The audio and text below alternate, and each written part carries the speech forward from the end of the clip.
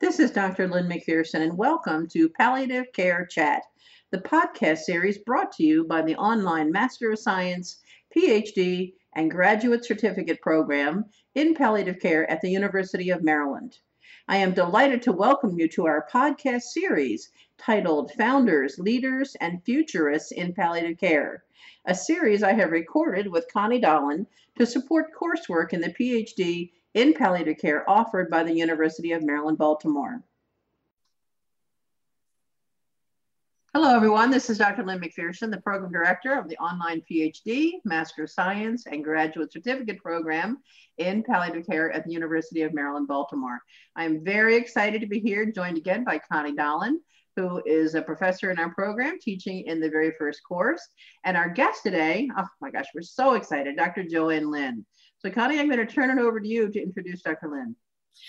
So for our students, you will be reading about Dr. Lynn in many of your articles in the background. I think one of the things you've heard from some of our other interviews of how important Dr. Lynn was in the support study and how that was so grounding in many ways, good and bad. And then her subsequent work in terms of research and quality, working at RAND, thinking about all the communication pieces with this.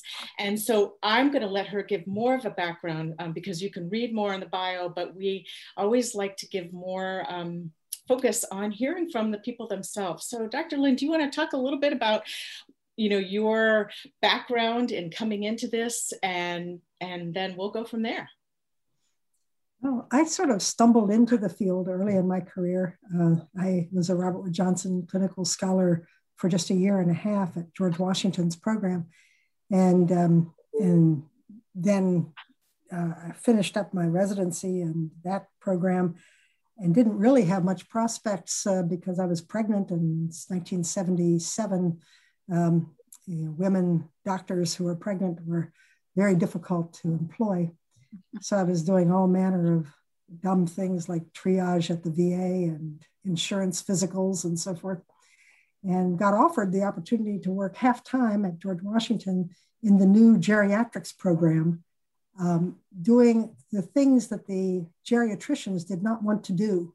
So that was the hospice program, which was a pilot program by Blue Cross, and the nursing home residents who were not going anywhere, who they had figured had no real prospects, and the clinic patients who had been assessed and there was nothing reversible.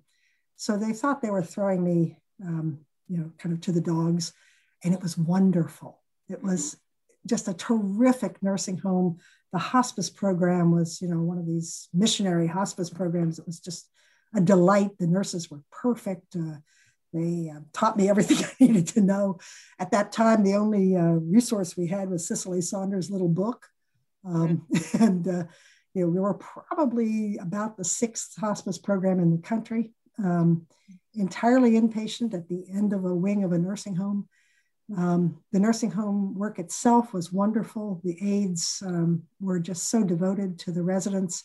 It was a very old nursing home, very much sponsored by its community. And I just loved it. It was just wonderful. And so I started working. I was also half-time at GW teaching ethics. So I was in the middle of all these court cases that were brewing up about end-of-life care.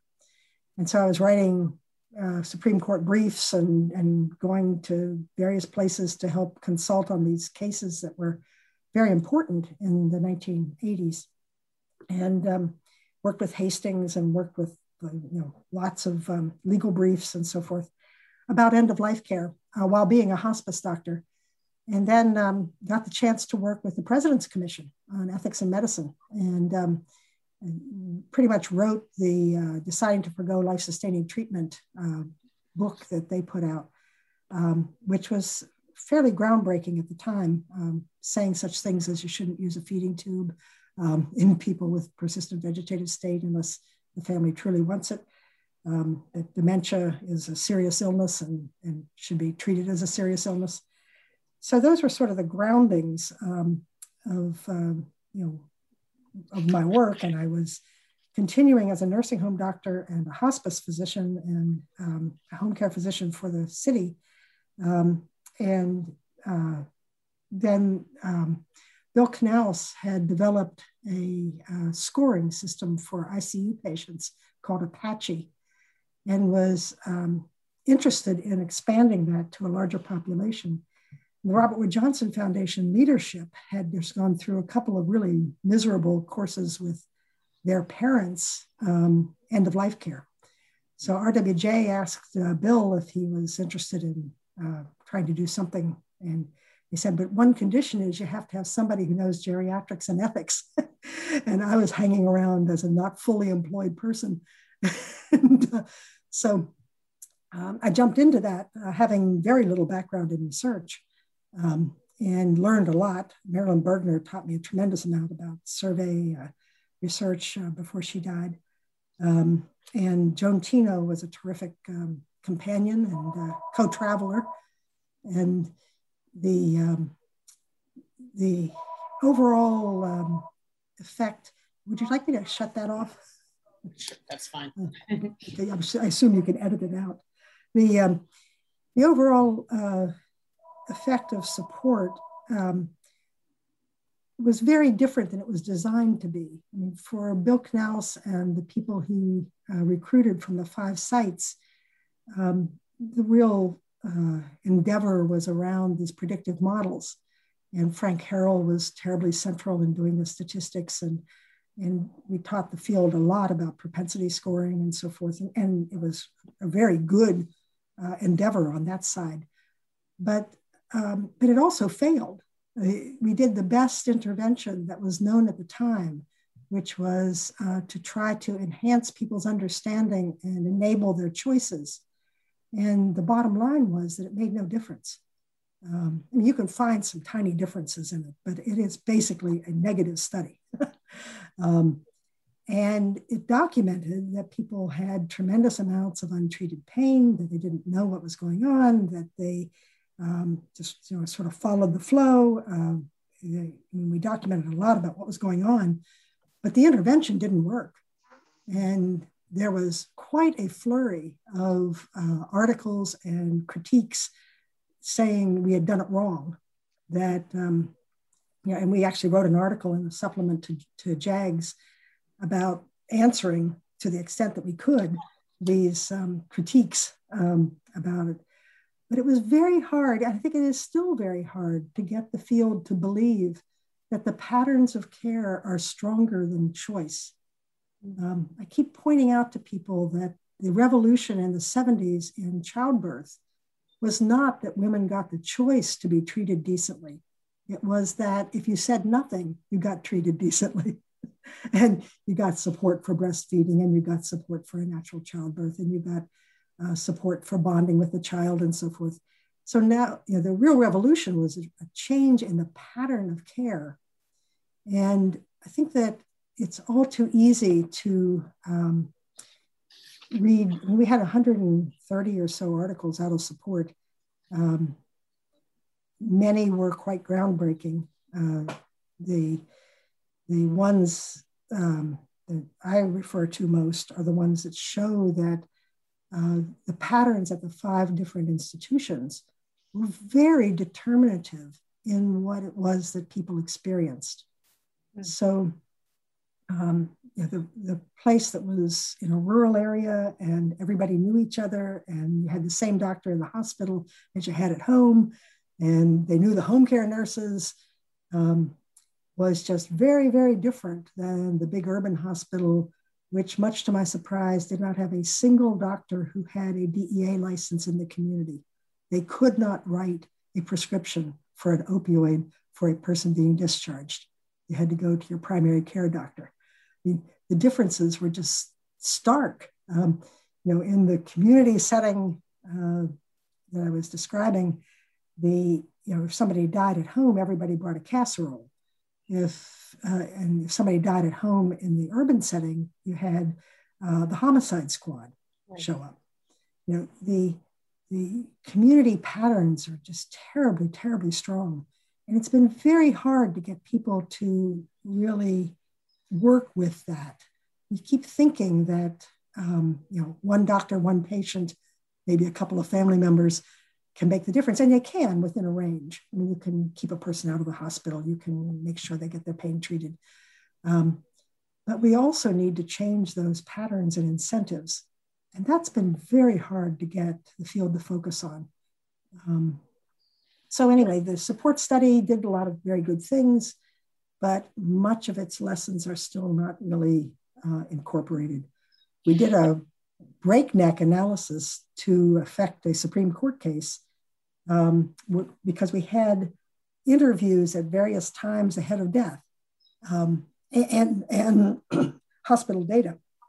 So we took the time of death and counted backwards.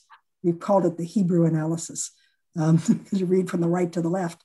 And so we standardized the date of death and then looked backwards at how the person was and what they or their family were saying on various days. And it showed that a week ahead of death, it was in most illnesses, it was still quite uncertain that the person would die very soon. So this idea that you could find the hospice patients 6 months out was just silly. You couldn't find the hospice patients 2 weeks out at 99% reliability. You could at 50-50, but at 50-50, you were going to have a whole lot of survivals a year out. So this problem of prediction has still not quite been incorporated. And you still see all these statutes that key to a 6-month prognosis without ever saying whether it's a 50-50 or a 99%. And on that turns a 1,000-fold difference in who's qualified. So, the fundamental statistics have just never quite become part of our common understanding and knowledge. Even though we had good data and support to show that the average heart failure patient had a 70% chance, if I remember right, of living for, I forget whether it was 2 or 3 months, 1 week ahead of their actual death. The lung cancer has changed a lot now, but the lung cancer patients were down to about 30%, but still 30% chance to survive for a few months, a week ahead of your actual death. So support has that data, but it's been very hard to get people away from presuming that they knew what they were talking about when they talked about prognosis. So anyway, that's sort of where we stood at 1995 when we published the main support report. Well, I think you speak to a couple issues that are so interesting, right? Because one is, and Lynn has heard me say this before, part of it was we moved, and you talk about this with the rural program, we moved everything from the community to these urban centers for our convenience, right? But it doesn't necessarily help the community, and that's communities you're speaking to are a community to itself, right? Every community has different resources and the way that it is. And so how do you support that? I think the other part that you speak to is it's an interesting part. And we heard about how the hospice benefit sort of was a kind of a deal with the devil, because what was going to happen if we didn't have the hospice benefit wasn't good either, right? So it was sort of one of those compromises. But I think it also speaks to this part based on what you're talking about with these percentages, that even a week ahead of what people were dying, we're asking people to make this choice, right? And I was just listening to Respecting Choices, some of their courses yesterday, when they were talking about teaching basic advanced care planning, and they were talking with somebody and they were saying, if I have a 10% chance, I still want to live. Well, it's an interesting part, right? And, when you think about some of our colleagues who've had serious illness, who had been doing this work, who still said they wanted full court press. I mean, so it's an interesting part about human nature and in palliative care, this living with serious illness and where are we kind of pushing patients. So I think that some of the issues still stand to what you said in terms of we aren't good prognosticators. And I think and more important, we can't be. Right, we can't be. And then the part that you're speaking to, which I think, I'd be curious what you think about, because based on what you're saying, I know that after support, we had this, the whole Robert Wood Johnson initiative to focus on care at the end of life. And I think we're trying to see how people did it. But what you're kind of saying is that was important, but really at the end of the day, we have to change the culture of a healthcare organization to make change. Now, maybe I heard that wrong for you, but that feels like something we haven't necessarily, we focused on the field, but we haven't necessarily focused on the cultural change at different places. Yeah, I mean, telling the results of the support study at RWJ was an experience. We arrived at RWJ for a meeting. I remember it being at 10 a.m., might have been at 11, but it was in the morning. And something had happened that required that it get moved to after lunch. So one of the RWJ communications people came in to tell us of their plans for how to disseminate the support findings, not knowing that it was a negative study. And so they had this whole array of things ready to go to show how valuable support had been. 3 of the hospitals had already agreed to continue the intervention. And, you know, and Bill Knaus, I remember kicking me under the table saying, don't say anything. You know, we aren't disclosing this until we actually have the meeting with the people at the top. And I mean, the most I said was, I hope you'll be here this afternoon. But because everybody assumed that we were doing a wonderful job, and everybody loved the intervention. Not everybody. I mean, there were some doctors who were a bit peeved, but mostly people really liked it. But it didn't make any difference in anything we could measure. So RWJ shifted and did that work in trying to get lots of community and local and state initiatives going, and did a whole lot of PR about it. I mean, we got it in every major journal and newspaper and so forth. And then Soros picked it up, and I'm sure you've heard a lot of the Soros from Kathy and others. But the field sort of took a turn at that point. Remember, I was working also in long-term care. So a piece of my life was in hospice care. Right. And a piece of my life was in home and community-based care and nursing home care. Very little in the hospital. I did a little bit of hospital work, but I was basically in the community. And when we got together to do the first set of the standards for what became palliative care, I was on that committee. And I actually resigned before the report came out because I didn't want the field to be blighted by having a minority report that early in its development. But no one else would go along with training people for advocacy. I said, the one thing we know in 1995 is that we don't want to be growing old in this system. The one thing we clearly know is that this system is fundamentally wrong. And so we really need to be teaching people how to be effective in changing how the system works. And there just was no interest in that. People wanted to be academicians. They wanted NIH to be funding them. They wanted tenure. They wanted career tracks, and that's where we went. And to this day, we still don't train people in how to go to a state hearing or how to understand what you need to do. I mean, we have organizations now that have hired people to do those things, but we have not really taught our participants, the people who are really doing the work, to speak up. And doctor types and nurse types are very, very poor at being advocates. They're not like businessmen, and they're not like lawyers. So we assume that somehow the structure of our systems is kind of okay, or is somebody else's job. No, it's our job. And the fact that the field really turned away from that and from long-term care has really troubled me. Palliative care has become caricaturized as goals and symptoms. And as a consultant field, just like nephrology or cardiology, you call in the palliative care expert. Whereas I really saw it as the anchor of comprehensive care of very sick people. Remember, I was mostly in people's homes, even if it was in a nursing home, it was where they lived. and you really had to participate with the overall system. And if you couldn't get food delivery, that was a real calamity. It was a calamity on your shoulders every bit as much as anybody else. You couldn't just offload it. If this person really can't get food tomorrow, you've got to figure out a way to get them food. And that becomes the priority, not whether you're elegantly managing their cardiac drugs. Right. And I always worked in wonderful teams. I mean, the hospice team was terrific. The nursing home team was just wonderful.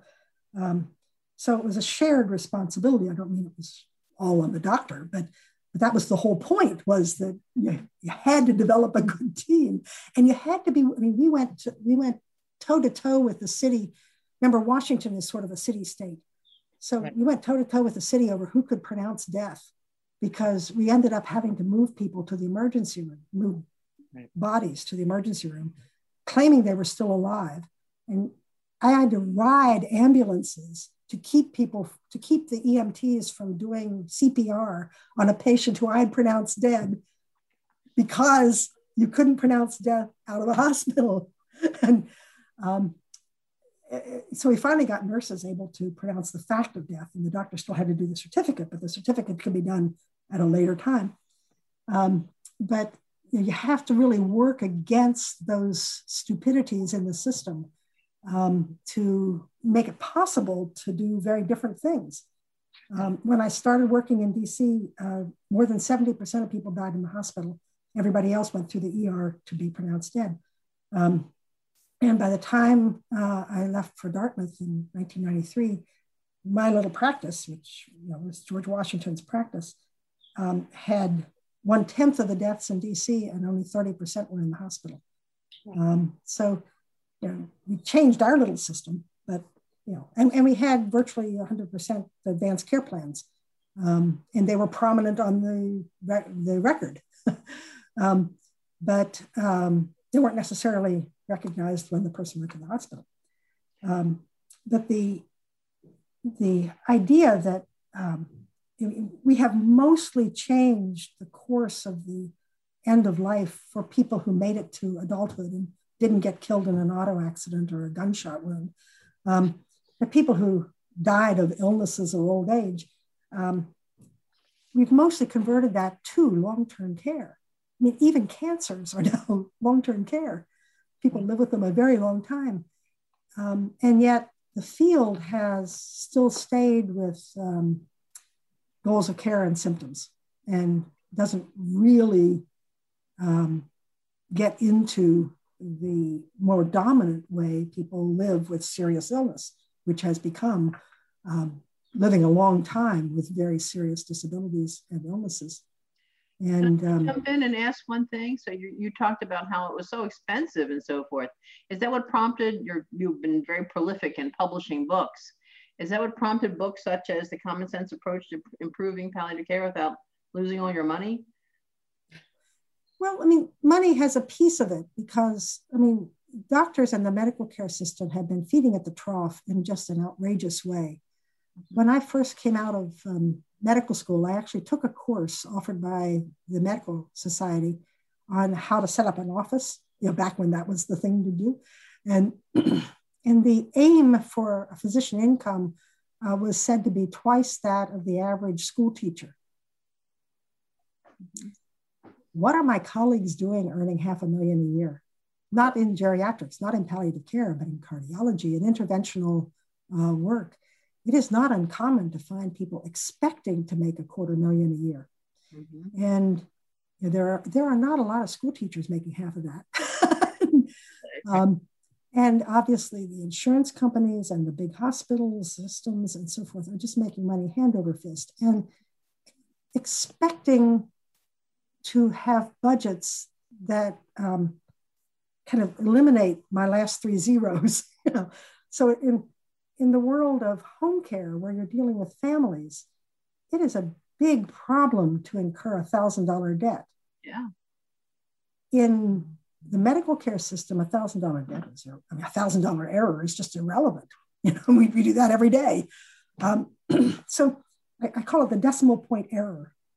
That in home care, and and then you go to a nursing home care and then to a hospital type care, you're moving a decimal point across each time as to where people bother to care. Mm-hmm. And, the average American is still earning on the order of $50,000 to $60,000. You have to be thoughtful about even the copays and deductibles in that kind of a range.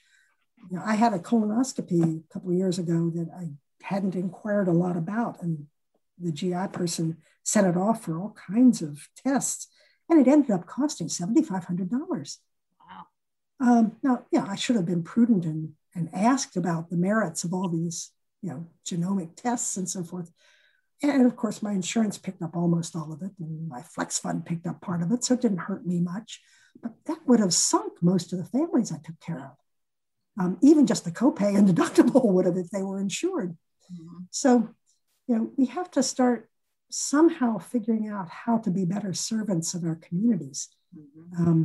And in old age, that's a quite inequitable community. I mean, Medicaid, at least in DC and in states with good Medicaid programs, does have a decent safety net.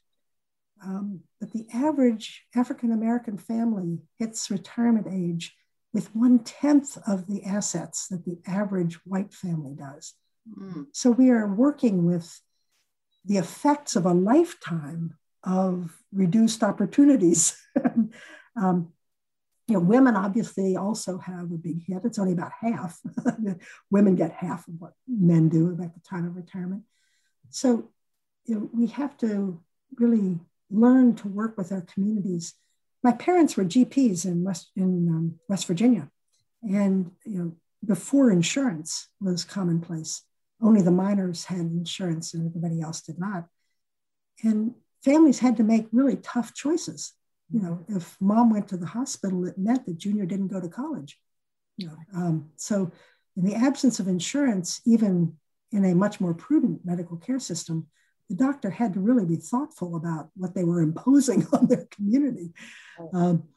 And we've lost that, and instead are just, as I say, sort of feeding at the trough with an entitlement in Medicare and kind of the echoes of that throughout all of commercial insurance. So I'd really call on your students to be really eager to stay abreast of Kaiser Health news and get to know your Congress people and your senators and your local representatives and your state representatives, and count it as part of the overhead of working in this arena, is that you really must be engaged in change. Mm-hmm. That we face having half of middle-class Americans unable to afford housing, food, and medical copays by the end of this decade. We really need to be speaking up and finding the solutions. I've been working the last year and a half as a volunteer in Congressman Tom Suozzi's office, developing the WISH Act, which just got introduced last week. And it's a way in which a small tax on wages would develop a social insurance that would provide for coverage of catastrophic long-term care, which is defined differently depending on your lifetime income. So most people would only wait a year or a year and a half, but very high income people would wait 4 to 5 years before they would get this benefit. And it's a $3,600 a month benefit. So it's a substantial supplement to your Social Security at the time in which you're quite disabled. So it would hold a lot of families together in a way that we don't do now. I certainly have not done all that I think I should have done. But the colleagues around me, I think, do so much less that, we don't write to our congressmen. We don't buttonhole them when they do their tours of local care, and we don't even have convergent ideas. There's all this enthusiasm right now for home and community-based services, which are terrific. That's a lot of what I did, but they also are desirable in a way that nursing home isn't. So home and community-based services, if made an entitlement, balloon incredibly. I'd take home and community-based services today. Sure, come help me make supper. But I wouldn't take a nursing home. So where is the conversation about what limits to place on home and community-based services? I've tried getting it started in various places, and it's like I'm, I don't know, speaking scatological language or something, and nobody wants to touch it. But we have to have some limits. 24-hour day care costs $250,000 a year. Oh. We are not going to put $250,000 a year into lots and lots of elderly people. We might put it into 30-year-old lawyers, or 30-year-old businessmen or something, who really can operate as ordinary, normal roles if they have somebody helping them. But we are certainly not going to do that. But then what's a home and community-based services entitlement? For a while, it'll be limited by the workforce, and you can't actually implement the entitlement if you can't get somebody able to work. But in the long run, that's a really dangerous idea. And yet it's terribly popular, and there are multiple bills on the Hill to implement it by very respected people. And so where in our field is there that conversation? Well, it's not in palliative care, and it's barely in geriatrics. AGS, the American Geriatric Society, finally came out against aducanumab, the new Alzheimer's drug, and has a statement opposing its FDA approval, and is now working to try to get CMS to make it a very limited benefit under Medicare, which I think is a very good thing for geriatrics to do. But geriatrics has to be the weakest professional organization in medicine. We're actually losing people, and the average geriatrician is over 50 years old. So, sort of where is the advocacy? I've talked to AARP, and their only advocacy is saving Social Security. So there are some other topics that you might want to weigh in on. That one's very important, but don't make it your only thing. And they've made it the only thing for the coming.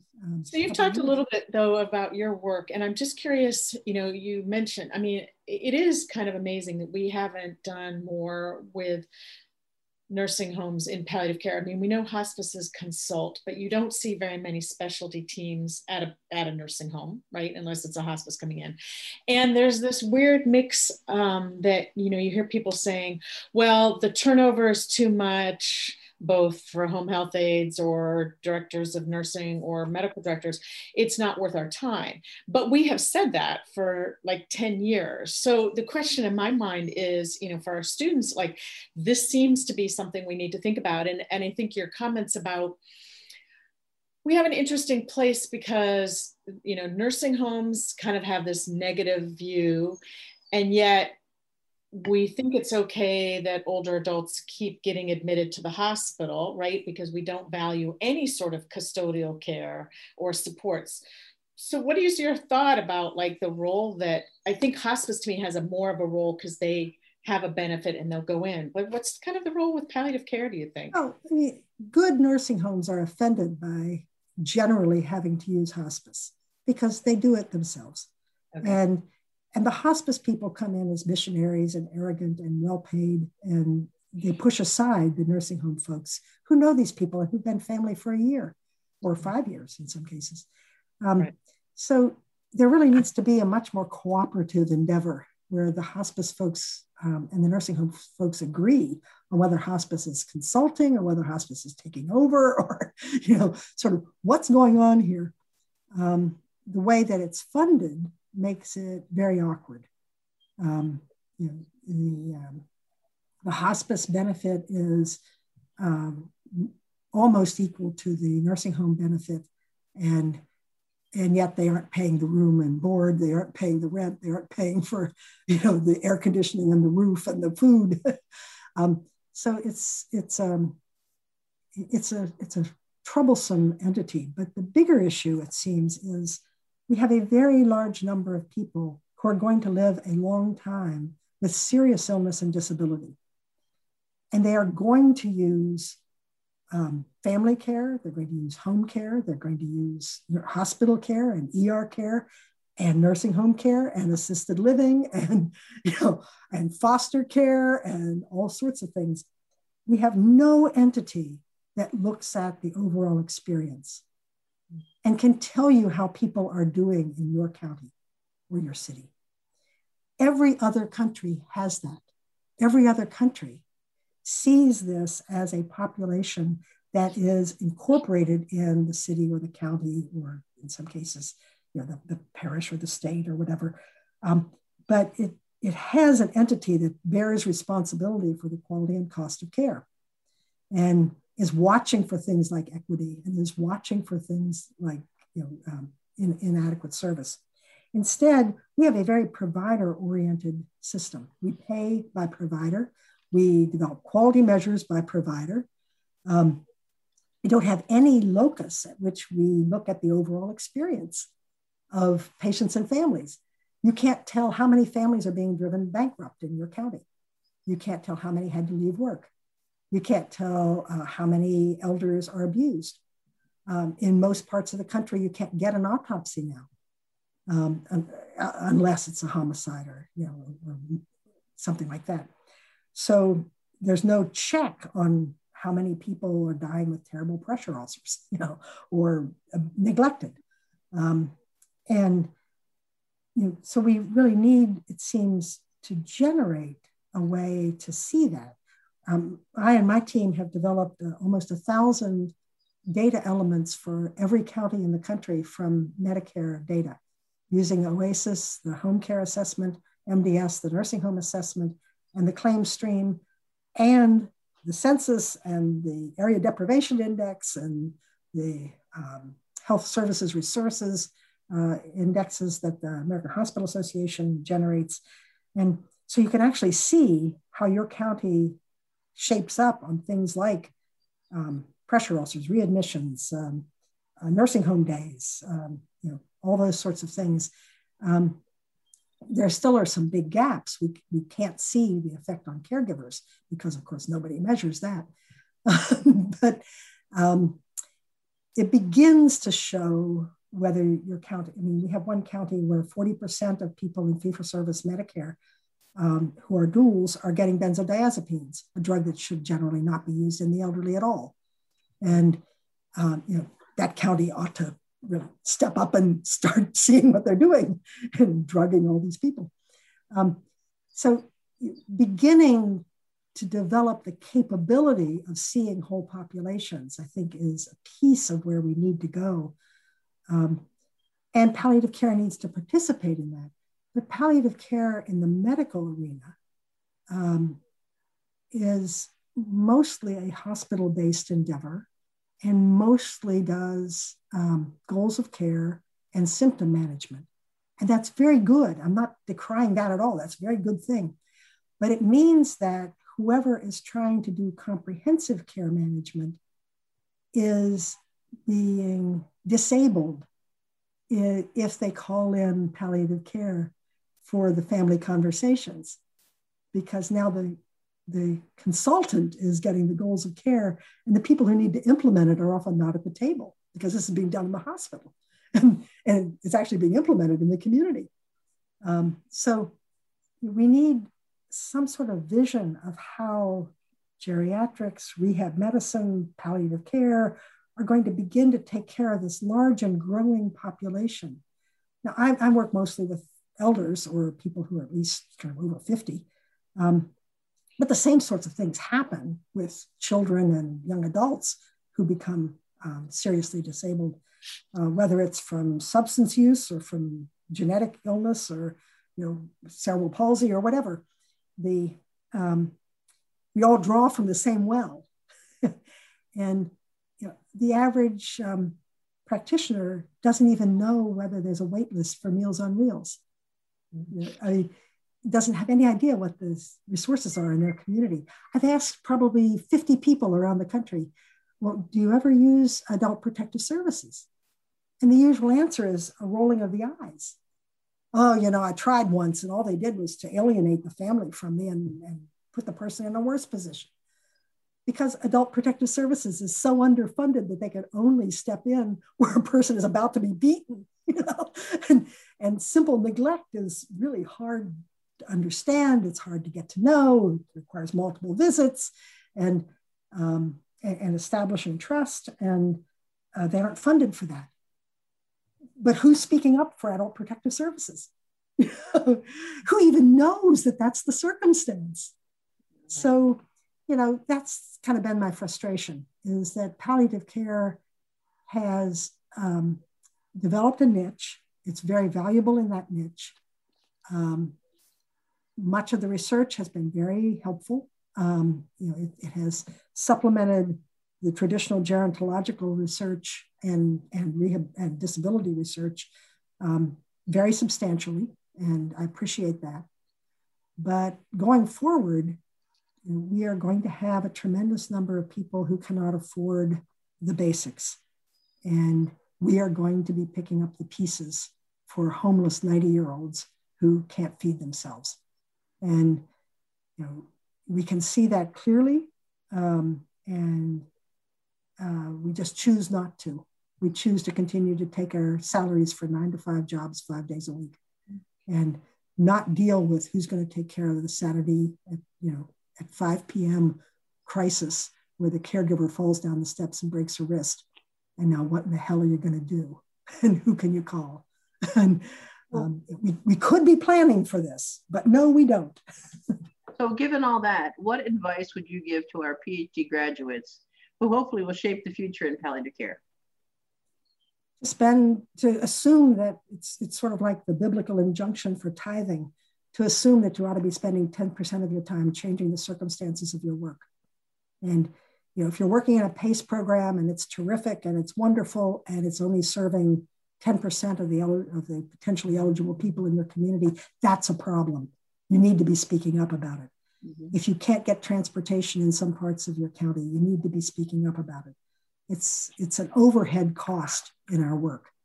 And yes, you have to work in the arenas where you can, make the money to keep your home intact and where you can have a reasonable work-life balance. And yet I think you want to really work in a really good team, and those teams need to be supported. They need to be geographic, and they need to be speaking to power, and speaking to power in very strong terms. We need to be able to say to powerful people, you're doing it wrong. You're feeding at the trough in a way that you ought to be embarrassed about.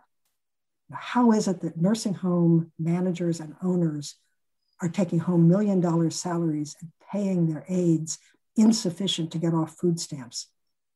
I mean, it is unconscionable for the leadership in medicine and long-term care and insurance to be making this kind of money. Remember the admonition that I had when I first left medical school in 1970, well, probably residency in 77, that you should be aiming to earn about twice what a school teacher earns. I think we should say anybody making a majority of their income from public resources should not be making more than, let's say, an NIH PhD, which right now is set at something like $190,000 a year. Let's just put a cap on it. I don't think it's mostly that. I think it's that expecting to make that kind of money distorts your dedication to the people involved.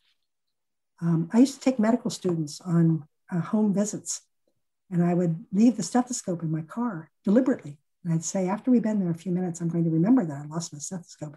Come with me when I go back to get it. And we'd go in and get settled and talk to the family a minute and to the patient. And I'd say, I forgot my stethoscope.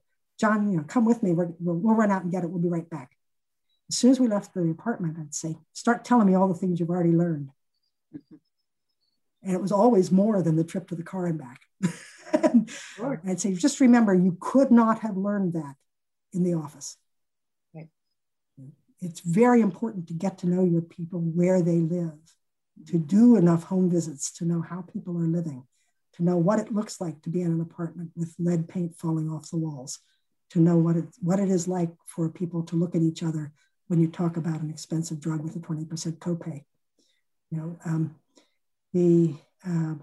People look very different in the office, and they look very different in the hospital, where you don't even have their clothes on.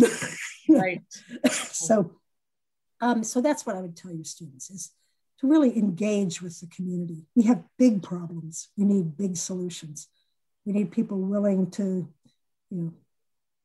chain themselves to the doors of the Humphrey Building and to raise their voices, or at least to support the people who are willing to. I keep telling my geriatrics colleagues and my palliative care colleagues, be a member of Consumer Voice. Send them money. Send money to the Medicare Rights Center. We have so few voices that are willing to speak up for our patients and clients that we really need to be participating with them. Most of the disease organizations are fronts for pharma. You have to be very thoughtful about supporting the cancer groups and the Alzheimer's groups and so forth. They are getting most of their money from pharma. Actually, many of the professional groups are actually getting most of their support from the parties that are making so much money.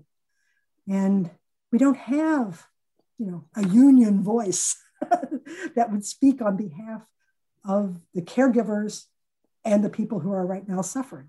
And I keep hoping to build a union of caregivers that would speak up, that would be willing to go.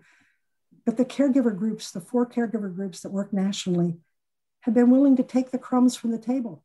Thank you for raising the Older Americans Act by 8% this year or 10% this year, when it is behind by 100%. We need more stridency. We need Maggie Kuhn. Wow. So anyway, yes, palliative care does good work. Research is doing good work. It's very important that those things continue, but it's also important that we change the circumstances of our work. And, if you go to the AAHPM agendas for the last 3 or 4 meetings, you will find it very scarce for anyone to be talking about these issues.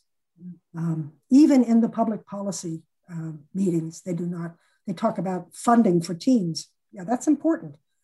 But it's also important that we stop having no funding for meals. Yeah. Well, Connie, one of the most shocking studies is More Than a Meal. Go look at it online, More Than a Meal.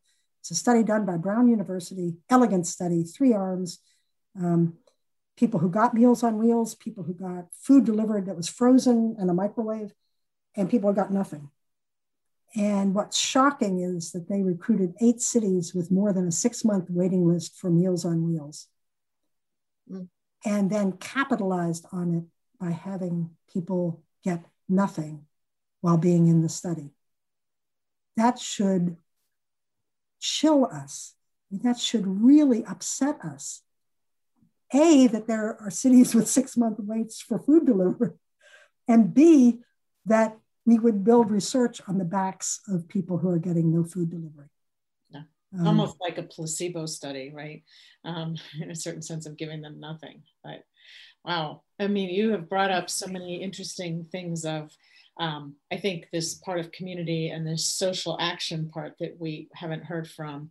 And I think, of really that part for our PhD students to step up and be leaders and really think about that. And maybe that's one of the things Lynn will need to think about, thinking about a whole policy part of an advocacy part. So we may be in touch with you again soon, but this has been a wonderful range of kind of where you got involved and where you're still involved, because you're still passionate. It's very clear, and we still need your voice. So thank you for all that you've done and continue to do.